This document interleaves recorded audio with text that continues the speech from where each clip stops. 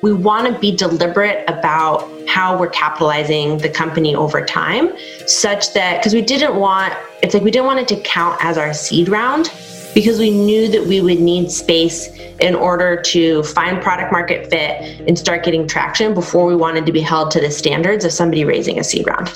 Should we just dig right in? Get right into it? Yeah, let's jump in.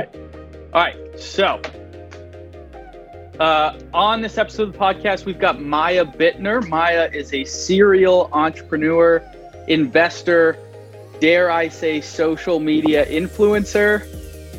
In 2012, Maya founded Rocksbox, a subscription jewelry company. Later founded Pinch, a financial services company in 2016. She's also an advisor to Parcel B, an investment fund supporting startups founded by her alma mater, Olin College. Maya, welcome to the podcast. Appreciate having you on. Welcome. Excited to be here. Yeah, thanks for having me. So we had to sort of wing this because I was going to be in New York, and obviously the coronavirus thing couldn't come down. But appreciate the flexibility, and this is good. This is cool. We're using Zoom for this, and should be fun. I'm trying to embrace our new future of remote work. Right. Totally. It's like accelerating that trend. 2 feet in the deep end. Yeah. Well, it's a good way to learn things. Totally. All right. Did I get the timeline right there? Rocksbox in 2012, Pinch in 2016. Yeah, I'm actually impressed. Cool. So how did you get into Rocksbox? What made you want to start that company? Yeah, so I actually kind of tripped my way into Rocksbox in many ways. So Rocksbox was founded in 2012 by Megan Rose, and it was her idea. So Rocksbox is a jewelry rental service. It lets women try out lots of different types of jewelry. You can wear it around. You can buy what you fall in love with. And be confident that you're going to love that. And so it was Megan's idea, kind of born out of years of expertise in consumer consulting and things like this. And she really saw a need for women to be able to buy jewelry like this. And today it's a very high commitment thing in order to buy jewelry. And you might buy earrings and find out that they're too heavy and you never like wearing them. So it was totally her idea. She started the company. She incorporated it. I met her quite randomly. So I was looking for a job. Random connection introduced us. We got coffee. And she was like, seems great. Would love to hire you as the first employee of Rocksbox. Awesome. And so that's how I met her. And I just thought, I was like, this seems like a fine idea. It seems like a fine company. I'm happy to help this woman get her company up off the ground. And then it was only after working together for a couple months that we found we worked really, really well together. And so that after a couple months, she was like, Maya, you've been here since the beginning. I want to invite you to join on as my co-founder and CTO. Awesome. Very cool. Well, I apologize. I didn't mean to stiff her of that credit. But no worries. Cool. And it's a funny situation, right? Because I'm a co-founder of Rocksbox, sort of as the title, but it was really started by Megan. And then. So you guys raised some money at Rocksbox. I think I saw an $8.7 million Series A. And then what I saw was $12.3 million in total. But what were you involved with that fundraising process? And if so, talk about how that went down. Yeah. I actually wasn't very involved. So the amount that I was involved, really how we split it is Meg did the fundraising while I was kind of back in the office running the business. Mm-hmm. And then trying to provide emotional support for Meg through that process, because a lot of it in the very early days, it was brutal. I think having 2 female founders, I think a product that is designed for women, it's just not what San Francisco likes to see. It's certainly not what they wanted to invest in. In 2012, that was sort of the crash of the subscription box trend. And so we really had to come out of the gate and be like, no, this isn't a subscription box. It's not like a random box of junk that you get every month that clutters up your house. Like, we're really doing something different here. So yeah, it was very difficult for us to raise money. And it felt like the bar for us was so much higher than for everyone else. And because we had so much enthusiasm, we had so many customers, we had so much revenue. And it was, the DVCs were so dismissive. They'd be like, well, like I remember when we raised our seed round, we had like 2,000 customers paying us every month. And VCs were like, well, what if you had just gotten like your 2,000 like closest friends to sign up for this? And I'm like, okay, I am really not that popular. Yeah. Wow, that's crazy. So you mentioned it was kind of the fall of the subscription box company. Were you guys reaching out to VCs who you knew specifically were interested in that space, or like interested in e-commerce, or like, how did you decide who to reach out to? Yeah, so we had a huge spreadsheet that basically it divided all the investors up by, well, it was basically every investor that we had ever heard of. And then our top targets were ones that we knew invested in whatever stage we were raising at, and in our verticals, so like in consumer, in CPG, kind of in that category. And those were our top targets. And then after we had our top targets, we would sort of troll through LinkedIn and other means to try and see who we could get connected to. And we're always really focused on like, who is the best partner at this firm to hear this deal? And then how are we going to reach them? Awesome. So you raised a seed round. You had already gotten 2,000 customers at that point, and then you guys must have grown that company. Are you still involved with Roxbox today or no? I'm really not involved at all. You know, it's like sometimes I go to the office for happy hour and I say hi to people. But it's actually been, and it's a really funny feeling to go to the office and be like, oh my God, I hope you're all still working hard. Like, I worked so hard to bring this to life. Yeah. And how big is the company now? I would guess like 40 or 50 people. Okay. Wow. But the and really interesting, you don't do the manufacturing, do you? That's just like retail. So it's a split. Roxbox does some manufacturing. Yeah. Okay. Got it. Okay. But, it's also like I left Roxbox in 2016. So that was now almost 17, 18, 19, 20, almost 4 years ago. And so in Silicon Valley, like, people don't keep jobs for much longer than a couple of years. And so at this point, it's like the only person I still know at the company is Meg, because everyone that worked there when I was there has also left. Yeah. Okay. So Meg still is the CEO operating the company. Like, yeah, it's cruising. What did your exit look like? I mean, did you have equity in the company or? Yeah, I did. And I still do. Awesome. Yeah. And the exit it was interesting. It took a long time. It was like very gradual. And basically I systematically sort of hired myself out of a job. So I was running as a CTO and I was running the engineering team. And I mean, CTO in the early days is just a very fancy title for being the only engineer.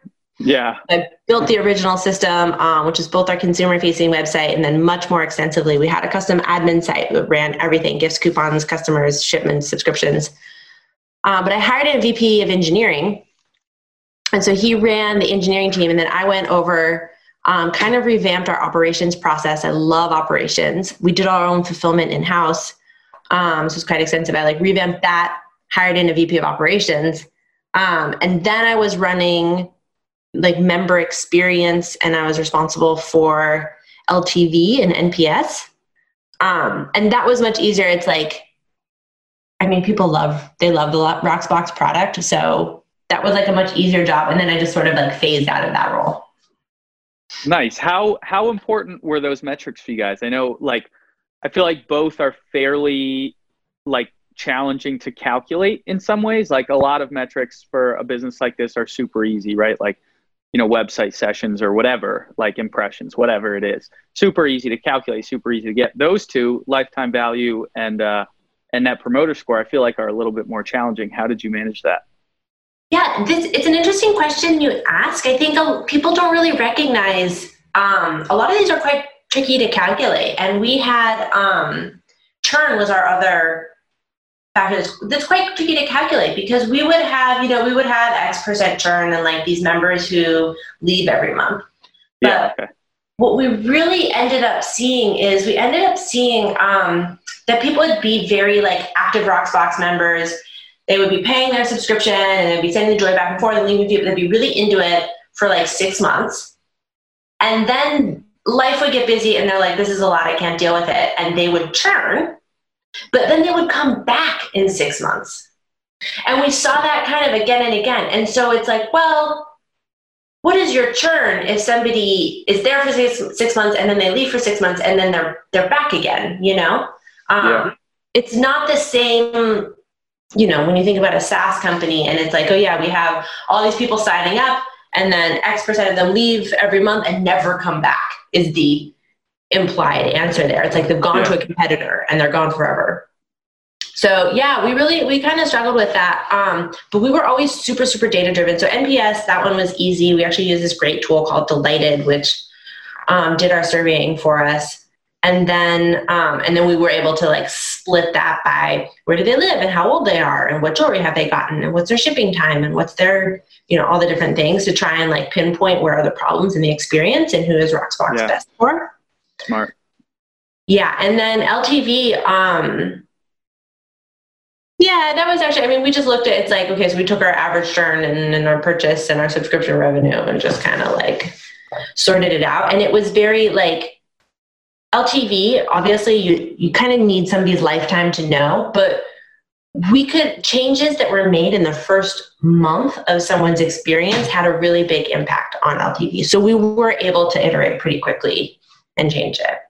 Very cool. And you mentioned that with Net Promoter Score, you were able to sort of segment out like, shipping and all the, what jewelry they bought, et cetera. Like what had the biggest impact on that in terms of the customer experience? Like, was there something in particular, like a certain email segment or like shipping time or, geography that was like, we know this person is going to be a promoter, like based on historical data? Yeah, there's a bunch of interesting stuff. So shipping time was definitely a big issue for us. And one of the things and I was really on this campaign around shipping time for a long time. And it was interesting because I think choosing your right KPIs is critically important. And so when I first started, I saw these NPS comments, like people are complaining about shipping time. It's like, it was something like 80% of our negative NPS comments mentioned shipping time or something. It's like clearly. What was it at the time? How long was it taking you guys to ship out? I don't know. Probably average you would, the way I always measured it is not in terms of outbound shipping time, but in terms of how long is it from the first scan we get of your return shipment until your next shipment is delivered. So kind of the whole turnaround time. Got it. Okay. Because that encompasses like some amount of like return shipping, what we were doing in the warehouse, and then the outbound shipping. And that was usually about 5 days. Oh, that's not bad. It's not bad. There's a lot of things happening. But you were getting a lot of pushback on that.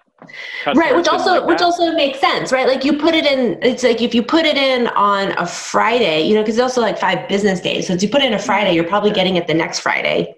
Feels like a long time. Yeah, okay, that's fair. What challenges did you have growing that business? You spent 4 years there, you guys grew really fast. Like what were the biggest challenges you faced? It's nonstop challenges. I think anyone who's a part of a rocket is like nonstop. So it's like growth was happening really quickly. But for us, we worked with this really tangible product. And so we would be in Oprah magazine and then we would run out of jewelry, right? We didn't have enough inventory to fulfill these orders. And so we were constantly kind of like putting people on a wait list and taking them off the wait list and starting their subscription and charging them and like just this whole balancing act. And we were always very limited in resources. So it's not like we could just go stock up on a ton of jewelry that we didn't need. And so I was super limited on resources. It was always kind of a scramble balancing like growth and inventory. And we would have all, it's like, just anything that could go wrong did go wrong. It's like we had, I remember one time, so we were running fulfillment out of downtown San Francisco for a long time, which is not recommended, but that's what we were doing. And one time it's like a pallet of our packaging materials delivered, and there was like some miscommunication with the company, and they just delivered all these pallets on the sidewalk in downtown San Francisco. And then it started raining, and it's like raining on our boxes, right? Like on the Rocks boxes. Wow. So we just had this scramble. It's like every person in the office was like carrying these boxes of boxes into the office, and we're trying to like drape plastic over them so they stay dry. And like, it was just this like whole crisis. And there's a crisis like that. I mean, like every week, it's like every week something's going wrong. You mentioned Oprah. Was PR an effective marketing strategy for you guys, or how did you fuel your growth? So I don't think PR actually was a big part of our growth. Like really, it's like Instagram. I mean, Instagram pulled so hard for us. Friend referral was huge. That was like the majority of our new signups are from friend referral. Did you incentivize that at all, or that was just organic? We did. So we you got $25 in purchase credit if you referred a friend, and they got their first month free. And I think jewelry, it's like, and this like new way of consuming jewelry, like it's sort of a natural conversation vector for people. Like, and it's kind of a fun thing. You get the box, you get to try it on. You ask people if they like it. It's like, should you keep it? Should you not? So it really naturally lended itself to friend referral. So that was the biggest thing. PR, I honestly think it's like that what helped our brand more. It's like, look, we're like a legitimate company. We were in Us Weekly and Oprah and Redbook, right? And like we can show all the like logos and all the articles. But I don't think it actually drove growth as much as like friend referral did or Instagram. So you were the head of engineering for a long time. Were you testing a lot of this stuff on your website? I mean, how important was your website and how you structured that to the business? Yeah, we did do a lot of tests on the website. We did a ton of A/B testing, optimizing for conversion. We did some rebrands, and we needed to redesign the website every so often. And we found, so many things were just kind of like, I don't know if counterintuitive, but counter to the prevailing wisdom that I hear on Twitter and things like that. So like one of the standard conversion things is like, oh, you want to make it as easy as possible for people to sign up, right? As short as possible. So like we had a style quiz that was like, tell us what type of jewelry you want to wear, like choose the pictures that you like, whatever, sign up, and then we're going to send you jewelry. And what we found is that conversion, so we made it as short as possible. We tested all these different things with style survey. Conversion actually went up when we had a longer style survey that asked people more questions. And I think there's a couple of reasons that might be. Now, one is, unlike filling out a form with like your credit card information, your billing address and stuff like that, the style survey is fun. Like it's a fun thing to do, to look at like pretty pictures and be like, I like this outfit and not at this outfit. And like, it's a fun thing to do. So people like it. They like doing it. The other thing is I actually think that it built trust. I think if we didn't ask people enough questions, they would be like, how can I know that you have jewelry that I like, or that I'm going to like what you send me? Like all I told you is that I prefer bracelets to rings. Like I have no idea if you're going to send me stuff that I like. And so I think it actually built trust in the service, and it was a fun thing to do. And that's why we saw conversion go up with like a longer style survey. Okay, cool. All right. Let's move on to Pinch here, and we'll kind of jump around. But I know that you raised some money for Pinch too. You also had a co-founder. As you have sort of raised that money, how have you guys structured your cap table? How much equity have you given at different stages of funding, and what's that been like?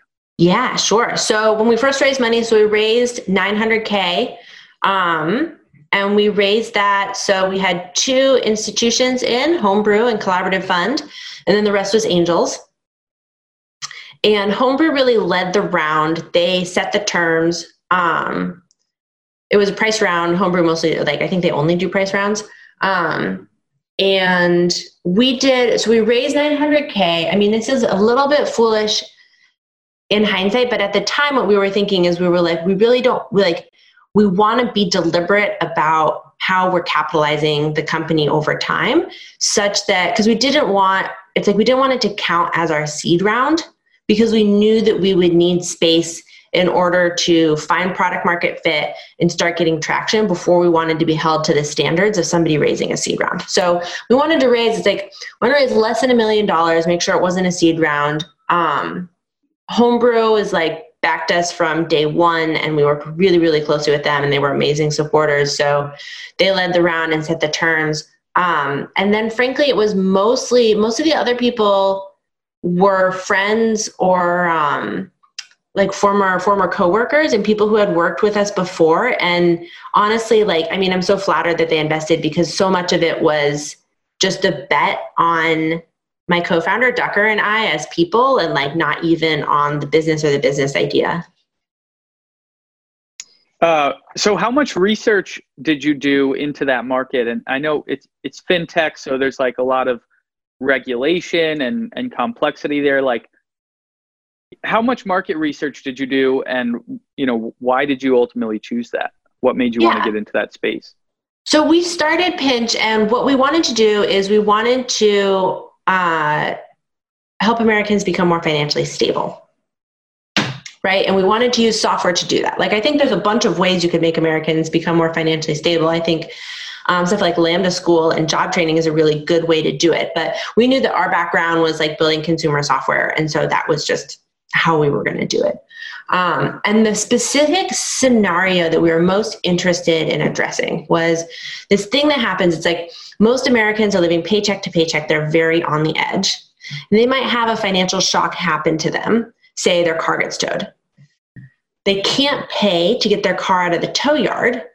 And so they don't, but then they're not driving to work. And then they really don't have $400. And then the fees are stacking up, and it kind of spirals out of control. And so when we look at that situation, we were like, shoot, if somebody just had that $400 right at that time to go get their car out of the tow yard, then they could keep going to work. They keep making money. They could it becomes much more easy to kind of keep your head above water. And so we dove in. Originally, we thought it might be an insurance company. Insurance was also very hot in the spring and summer 2016 as sort of the next frontier for fintech companies. And so we dove into insurance. So we became licensed insurance agents and brokers. We did our training. We took the test. We dove in. We talked to lawyers. We talked to regulators. We talked to people. We really dove into learning all the ins and outs of insurance. And we ended up designing this kind of a modified renter's insurance, so property casualty insurance product that with a product manager, which is it's so funny, product manager is a job title in the insurance world that means a very different thing than product manager in the software world. But we were working very closely with them that manage insurance products. And so dove in to design this product that I think, it's very academically interesting. I think it's doesn't fit well with consumer behavior. But I think it's cool. What we did is it was an insurance product. You pay $20 a month. And what that does is it gives you access to a low interest line of credit. In the case of one of these, we had a list of named perils. So it was if you go to the ER, if you have your car get towed, if you have any of these following things happen, then we would pay for it and you would just pay us back over time. And so that was a kind of the first product that we kind of jumped in and we designed, and we thought this would be a really good solution to Americans' financial stability. Awesome. Talk about the roles that you and your co-founder played. I know that you recently got acquired. We'll talk about that later, but talk about the roles that you guys played. Yeah, we were really kind of doing the same things. And so it was very different from Rocksbox in that way, where we had really split domains. He and I worked, we kind of did the same thing all the time. We did all of our fundraising meetings together. We did all of our everything meetings together. We were really joined at the hip for years, and worked really, really closely trying to sort this stuff out. He's one of my best friends. We've been best friends since college. And we would even, like we were still friends, and that was separate, which was funny. Like we would be working together literally all day, every day, right? And then like we would go out to brunch as friends on the weekends and like hang out and chat. And so that was super fun. But yeah, we both did. He actually kind of like led the tech side more for this company. And he was certainly more involved in, like, we had a mobile app, and he's a product guy, and he's very much a mobile app guy. And so he definitely led like the mobile app side of the business. I did some more stuff with kind of like operations and business development, but we were really split roles. Yeah. And he was a friend of yours from Olin? Yeah. How long were you there? What was that time frame?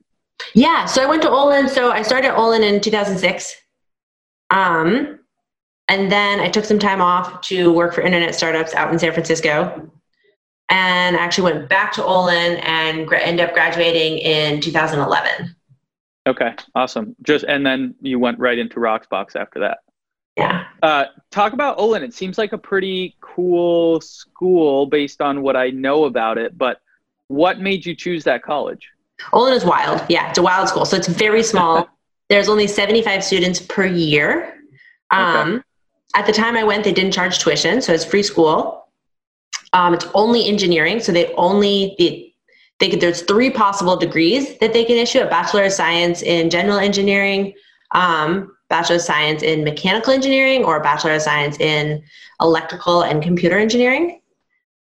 So those are the only degrees that they have at the school. It's brand new. The first class graduated in 2002, I believe.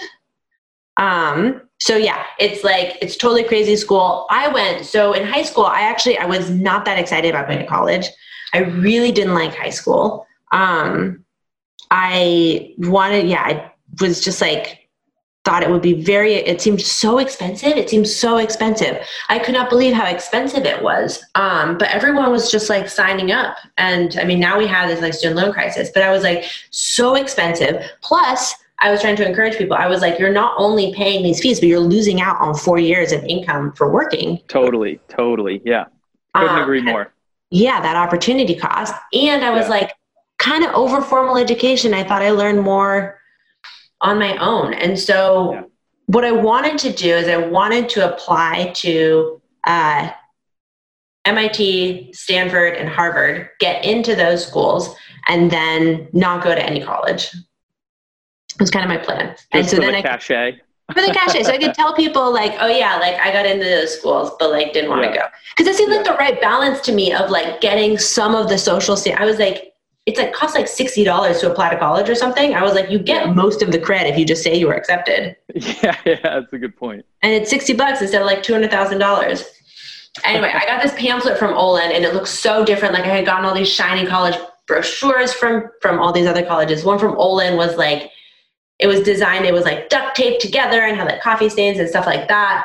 And it said, so the cover was, what's the one thing cooler than getting into Harvard, Stanford, and MIT? And I was like, how do these guys know my plan? Yeah. And you open up, it says, turning them all down to help build the Olin College of Engineering. And I was like, oh, and they were like, we think education is broken. Come help us fix it. It's free. And I was like, super aligned in lots of ways. Yeah, like totally on board. Awesome. So you clearly have like a connection to Olin. I know you started Parcel B, or you were involved with Parcel B. I think you're an advisor there. Do you want to talk about that a little bit? Yeah. So a big fan of Olin. I think Olin, it's so funny because it's an engineering college, but in their quest to kind of like revolutionize engineering education, I actually think they're creating amazing founders, right? Like their critiques of engineering education and of engineers was that they're coming up with the same solutions, like to the same problems. They're thinking inside the box. They're not good at communicating. They don't know how to like fit their ideas into a context of a greater world or design products that people actually use, like all this stuff. And I'm like, this is entrepreneurship and this is being a founder. And so I really believe, and plus they have deep technical expertise.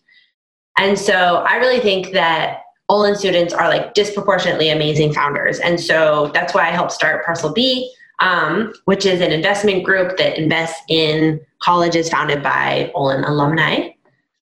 and working with that, I work very closely with the school in a number of ways. I was actually I'm now on Olin College's board of trustees starting this year, which is exciting to provide some governance for the college. And yeah, I'm very passionate about the school and about how it can continue to innovate. I think Olin really invented a lot of things, but they were such great ideas for engineering college that everyone adopted them quite quickly. And now it's just the way we teach engineering. And I think Olin needs to continue to push the envelope and to continue to kind of think about how to be global citizens and how engineers can better fit into the modern world. And I'm excited to play a role in that. Yeah, awesome. Do you have any portfolio companies there that you're excited about or that you want to give a little shout out to? Yeah, certainly. So a couple of companies. So a new company called Nanogrid that is started by an Olin founder. And what Nanogrid is doing is basically if you have an electric car, they optimize or anything, but really it's best for people who have electric cars. They optimize when your car gets charged based on your rates of electricity. So if there's you have cheaper electricity in the middle of the night and more expensive electricity during the day or things like that, they calculate all that so that you can charge up your car when electricity is cheapest, and they base it on your usage and things like that. So that's a brand new company, really exciting. They actually have some big contracts in the works, and so they're doing quite well. Another company is Skydio, and they make these very cool hobby drones that follow you around with HD cameras and film you running and biking or snowboarding, and create these incredible videos. And they have this technology that can track you no matter what. And it's quite impressive. Yeah, that's super cool. Maya, what advice would you give to a young founder with an idea, and how would that advice change as the business evolves? Yeah, I think my advice is being a founder. I mean, being a founder is such a high social status position right now. And it can be very distracting. And I think there's a lot of people who want to be founders for that social status. They think that's what it means to be successful in their careers and things like that. That's fine. I don't judge, right? I wanted to be accepted to Harvard for this, that. I get it. This is how people work. It plays a role. But my advice is always to very closely interrogate what you are trying to achieve and what would make you happy, right? Because I think for some people, it's they have this idea and they just want it to exist in the world and they don't care if anyone knows that they made it or not. That's fine. For some people, they mostly want the status. That's also fine. It's all fine, but just figure out what you're going for, because the activities that you do as a founder of a company or somebody starting an idea are going to be really different. And it's very easy to mix up. If you're doing it for status and you think you need to sit in your garage for 16 hours a day, building something, maybe that will get you there, but maybe not. And if you're doing it for, it's just very easy to mix up those activities. So I'd figure out your incentives and then, surround yourself with people on Twitter or wherever who are sort of aligned and follow their advice. Cause there's so many different destinations that you can be pointed towards as a founder. If you're not clear about where you're going, you're very unlikely to get there. Yeah, that's good advice. What do you wish you had known or implemented sooner than you did in either Roxbox or Chime? Or Pinch, sorry. I want to talk about that acquisition also. Right. Yeah, no, and everybody mixes up the names because it's they're a one syllable verb. It's just they're weirdly too close. So what do I wish I knew earlier? It's so hard because in some ways it's I feel if I had known things, I value the lessons that I learned stuff the hard way. And when you learn things the hard way, damn, do you not ever make that mistake again? And so it's almost well, I'm glad that I learned everything the hard way. If I had just avoided those hard lessons, I don't know, what were some of those lessons with that? Oh my God. What were some of those lessons that you can share? Well, everything's a lesson, right? I mean, so at Pinch, right? So we did the insurance product, and then we're like, people don't like this. And then we ended up, our product was, we were reporting rent payments to the credit bureaus so people could build their credit score just by paying their rent. Yeah. Because what we really found is that what people needed was access to affordable credit. Millennials don't have that. They have the worst credit score of any generation did at their age because student loan crisis, they prefer debit cards or credit cards, and they're buying houses and cars later and less often in life, right? So all the confluence of reasons, terrible credit scores, they don't have access to affordable credit. So we wanted to build that. My focus, and I was very deliberate on this. So Roxbox, people loved Roxbox, right? And we never did, and Megan just we tweaked it a little bit, but really Roxbox today is the product that Megan designed in 2012, and people love it. Okay. Yeah. And I saw that, how valuable that was for us to have. It's to have that out of the gate. And so at Pinch, I was like, we need to find product market fit because you can't force it. And if you have something that people love, they'll tell all their friends about it. It's easy to hire for it. It's easy to raise money. You can everything is solved. Yeah. And so super, super focused on that. And even I was and it's funny, people, they're like, oh, you guys are technical. You must be building this really technical product. And I was we're building this on Airtable and no code solutions. We should just hack it together because it's not worth investing in a technically sound product if you don't know if consumers are going to like it. You should wait until they like it. And if you have something that people like, you're going to have the resources, you can raise money, you can hire a team, you can rebuild it, you can make it good, but don't over engineer it. So I was on this drumbeat, and to be honest, it was a huge mistake because what I did is I really focused on finding product market fit, but at the expense of having a good business model. And so I was too narrow in sort of my definition of what product market fit meant. And so at the end of the day, Pinch was hugely popular. A gazillion people signed up. It was on Lifehacker. We were one of the top, we were the number one trending downloaded fintech app in the Google Play Store, all these things, right? But to say we had product market fit is sort of saying that handing out free t-shirts on the street corner has product market fit, which is yes, people will like it, but that doesn't mean everyone wants these. Everyone wants these. That doesn't mean it's a business. For free, yeah. It's potentially a charity. Yeah. So that was probably the biggest, deepest mistake with Pinch is that we really ended up in this place. I was if we have product market fit, it solves everything. But I kind of define product market fit as people like it, not people like it and are willing to pay for it in a way that makes a venture scale business. Yeah. Okay. So with Pinch, you made that pivot from a credit financer almost to a credit bureau reporting partner. And then at what point were you acquired by Chime, and how did that go down? Yeah, so we were acquired by Chime in the summer of 2018, and for a couple of different reasons. So to be honest, that conversation had been kind of happening for a while. So Chime is also a homebrew-backed company. Okay. And so I met one of the founders of Chime, Ryan, at a homebrew portfolio founder dinner. And he and I just totally hit it off. I feel we have very similar backgrounds in terms of Silicon Valley. We had worked for competing people's search engines back in 2007. We were both of engineering backgrounds, and we kind of just jammed on everything Silicon Valley. Plus, we had a very similar mission to our company, so just helping Americans live financially healthier lives, and a very similar customer demographic.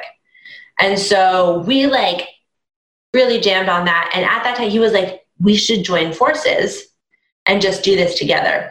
And so this was much before the acquisition happened, but I think it was always kind of in the back of our heads is well, maybe we should, join forces and bring this to life. And so then where we ended up with Pinch is we were okay, we have this product, people love it.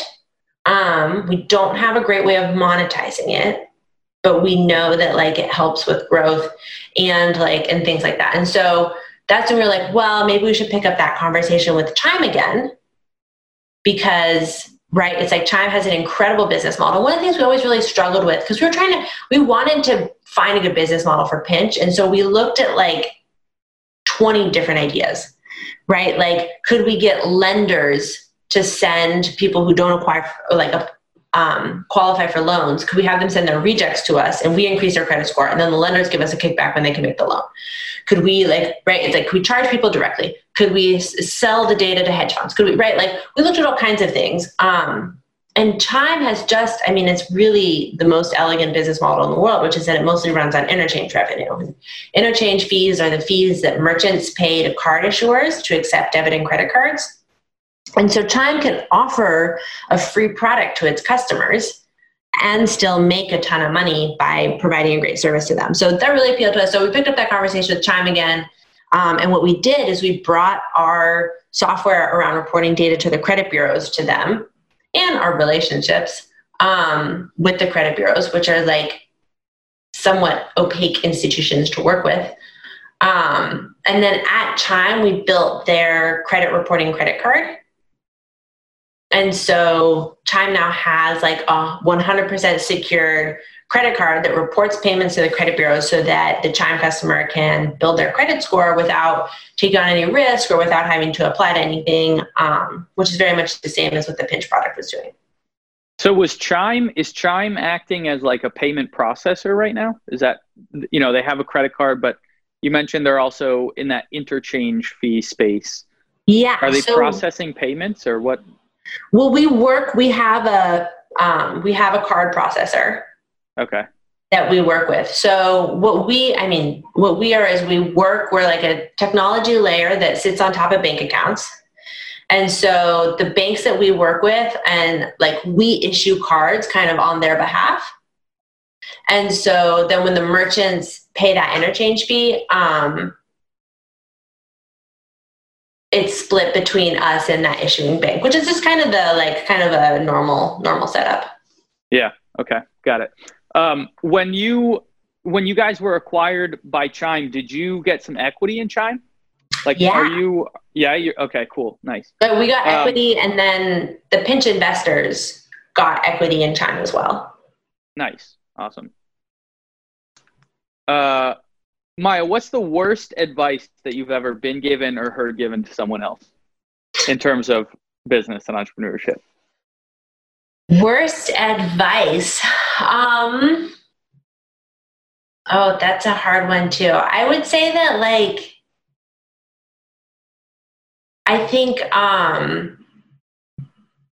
the worst advice is, because it's one of those, it's also good advice, but I think the worst advice is really around, we have kind of this idea of founders, it's like that they will never quit, right? Never stop. They will work. And so there's a lot of people that I see starting companies and they're like, I am never going to stop working on this. But they're doing that in the face of their product does not have product market fit, right? Of any kind, business or otherwise.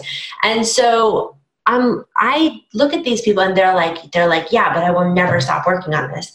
And it's a tricky one because if it makes you happy to work on it, it's fine. But if people have these ideas that somehow this product is going to go from something that no one likes to use to something that's really big and really popular and everyone likes to use.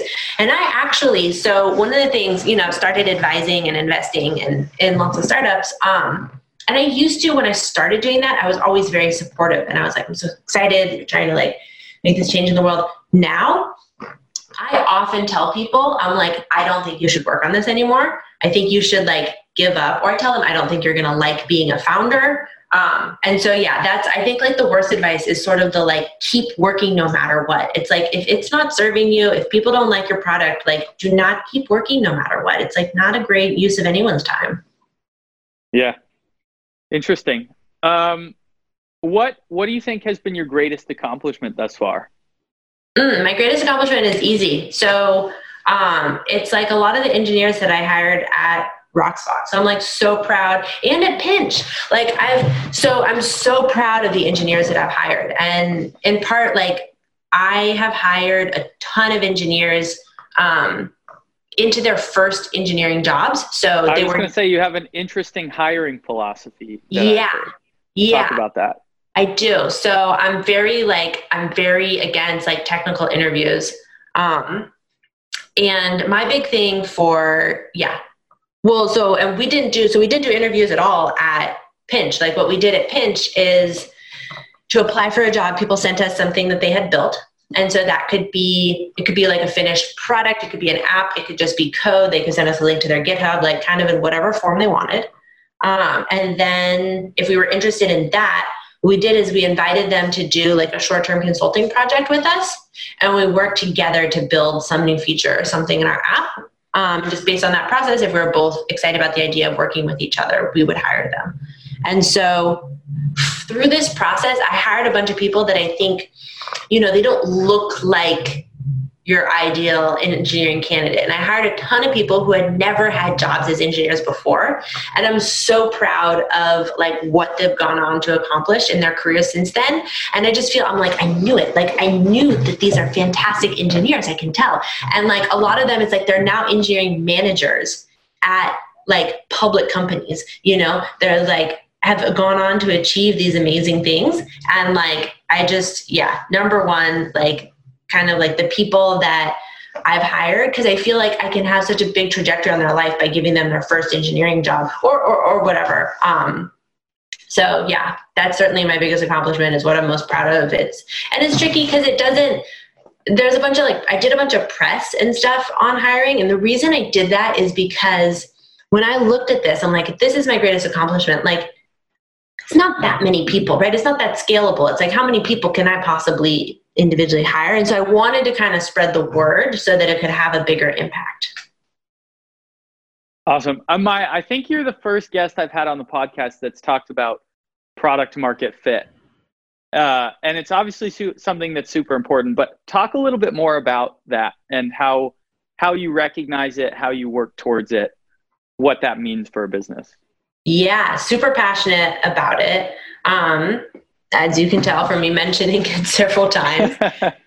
And so, yeah, and I think it's definitely something like when startups pitch me, I think the only question that I ask, well, there's two questions that I ask every startup that pitches me. The first is, why are you raising venture capital? Which I always think the answer to is really interesting. And then the second is like, tell me about who your ideal customer is. Like, who is this product best for? And I think that's really interesting too. And for people to have a really precise idea of like, who is the person? And the reason why I think that is I think, a lot of people design products for themselves, which is fine. Unless there's not that many people in the world that are like you and have problems like you do. And then it's going to be hard to build that into a venture scale business. And so I think kind of like teasing into the differences there is really interesting, but I don't measure product market fit in any kind of like interesting or novel way. I do it the same way everyone else does. Like, and it's the same way, and it's so interesting to see, frankly, Chime, because I think that my experiences at Chime have been such an important lesson for me as a founder. It's like at Roxbox, they said growing 20% month over month was good, right? And so we were growing 20% month over month. But that was blood, sweat, and tears. That was all of my best ideas and hardest work and late hours and cranking, right? Chime's growth is just crazy. It feels like the opposite. It feels like no matter what we do, we cannot slow it down. There's nothing we can do to slow down this freight train of growth. And it's it is just, and so it's a very different feeling that we're just being overrun by customers who are demanding access to our products, no matter what. And so being a Chime is a very good lesson to me in product market fit and the power of that. Yeah, that's amazing. Importance of company culture, how you've been able to create and define that at your companies and what that's meant for them. Yeah, I think company culture is really, really interesting. And it's something that has always been really important to me. I think that with Roxbox, right, people are like, oh, are you so passionate about jewelry?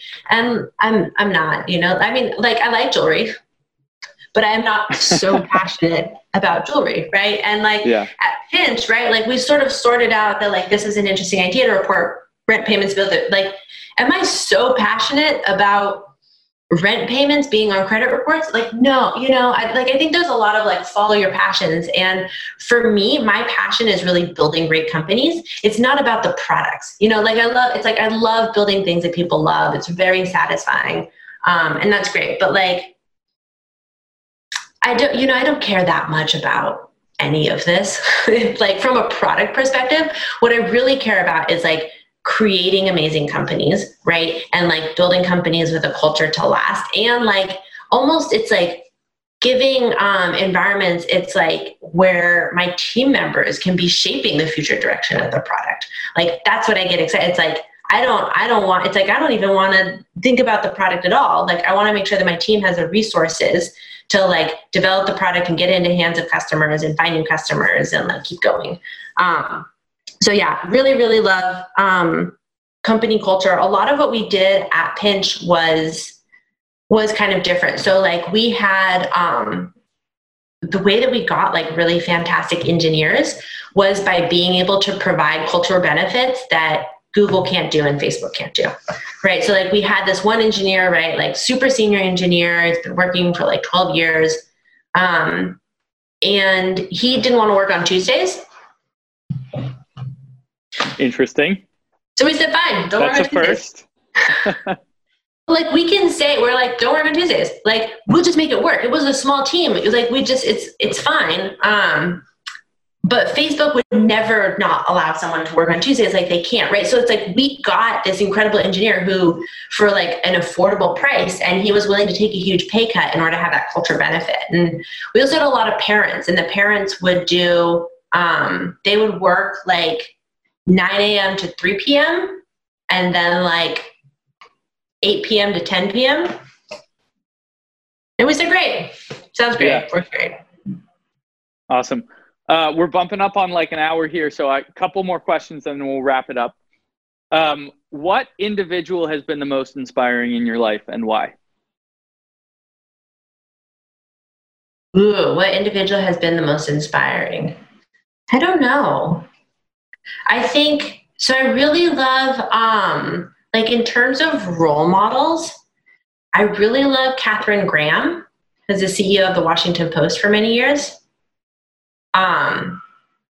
And that's kind of like who I look to when I think about, right? Like, I just feel like it's like she had deep expertise in the area but like solicited, like ran the company in a very community way and solicited advisors. And I really like that balance. And that's something that I really strive for. Cool. All right, Maya, you and I are shooting a movie. What is the movie called?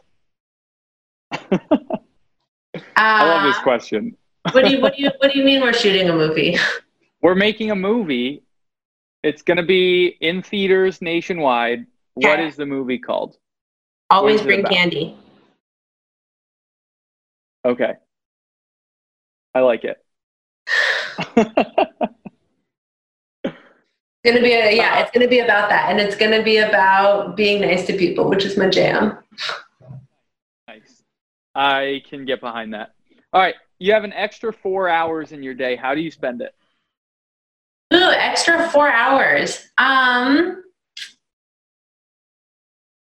I would probably spend it, I would spend it walking. I love walking. I spend a ton of time walking. I love walking. If I didn't have anything, like when I don't have anything on my to-do list, or even sometimes when I have a lot of things on my to-do list, I spend like a whole Saturday walking. Like I get a coffee, walk around the city, sometimes listen to podcasts, sometimes I don't. I kind of poke around, I look into stuff. Love walking. Nice. Any good podcasts or books that you would recommend to a young entrepreneur? Yes, so many good podcasts. So Invest Like the Best, I actually feel like, so it's targeted for investors, but I feel like it's very good to listen to for young entrepreneurs to kind of like see how investors think about things and what the right ways to like build big, strong businesses are. Invest Like the Best is great. I listen to a lot of relationship ones that I actually also think are very good. So like Esther Perel has a podcast called Where Should We Begin, which is couples counseling, but I think is like so many good pieces of advice for how to be a good person to be in like a co-founder relationship with, or like any kind of relationship with. And other good podcasts. Oh, and I'm listening to, I think it's called The Dream right now, which is also great. It's about MLM marketing. Fascinating. All right, I've got one last question for you to close up. But before I get there, for our listeners, don't forget to connect with Maya on Twitter at Maya B. Follow Chime at Chime.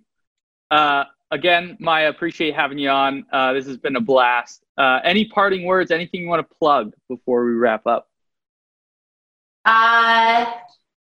Anything I want to plug? Listen to the Pitch podcast. That's my last thing I want to plug. So it's like Shark Tank, but on podcast form, and has like actual venture backable businesses. And I'm a guest investor on a couple episodes. So listen to the pitch, and I would say it's like quite realistic of what a pitch meeting is like with an investor.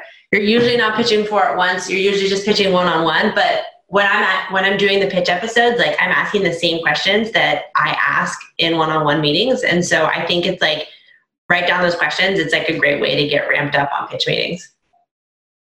Awesome. Yeah, I'll check it out. I hadn't heard of that before. All right, last question. Stick around for a sec afterwards so we can wrap up. Maya, what's your definition of entrepreneurship? Oh, my definition of entrepreneurship is the skills and activities that allow you to like manifest the change that you want to see in the world. So if you want the world to be different, like how are you going to get there? I think it can happen in this like very narrow type of like VC backed entrepreneurship that I've been doing, but I also think it can happen by starting nonprofits, or just by working within your existing company to create change, or by politics, or like in so many different ways. I think like the skills of entrepreneurship apply to like so many different domains. Awesome. Well, I'll let you go. I'm sure you have other stuff you want to do today, like walk around. Actually, I'm going to go and walk. I'm going to stay far away from other people so they don't give me coronavirus, but try and go on a walk. All right. Well, thanks a lot, Maya. Hey, folks, it's Riley Farbaugh. Thanks for listening to another episode of the Young Founders Podcast. If you guys enjoyed this episode, if you got any value from it, please help spread the word. Post a screenshot to your Instagram story. Tell us what episodes you've been listening to on Twitter. Share an episode with your Facebook fam. Text someone a link to an episode if you think they benefit from it. And please leave us a review on the podcasting platform of your choice. Anything you guys can do to help us out is so helpful to us and very, very much appreciated. You can connect with me on Twitter or Instagram at Riley Farah. Find Nate at NT Bowl. You can also find every episode of the Young Founders Podcast at theyoungfounders.com. We've also compiled a bunch of resources there to help you guys out on your journey towards creating a profitable, sustainable, and fulfilling business for yourselves. And if there's anything Nate and I can do to help you guys out along the way, please reach out to us. We both love connecting with other young entrepreneurs, and we're happy to help in any way that we can. Also, if you think you or someone you know would be a good fit to be a guest on the podcast, let us know that also. We're always looking for cool new guests. You can DM us or go to theyoungfounders.com/apply and fill out the short form there. Thanks for tuning into this episode of the Young Founders Podcast. We'll see you next time.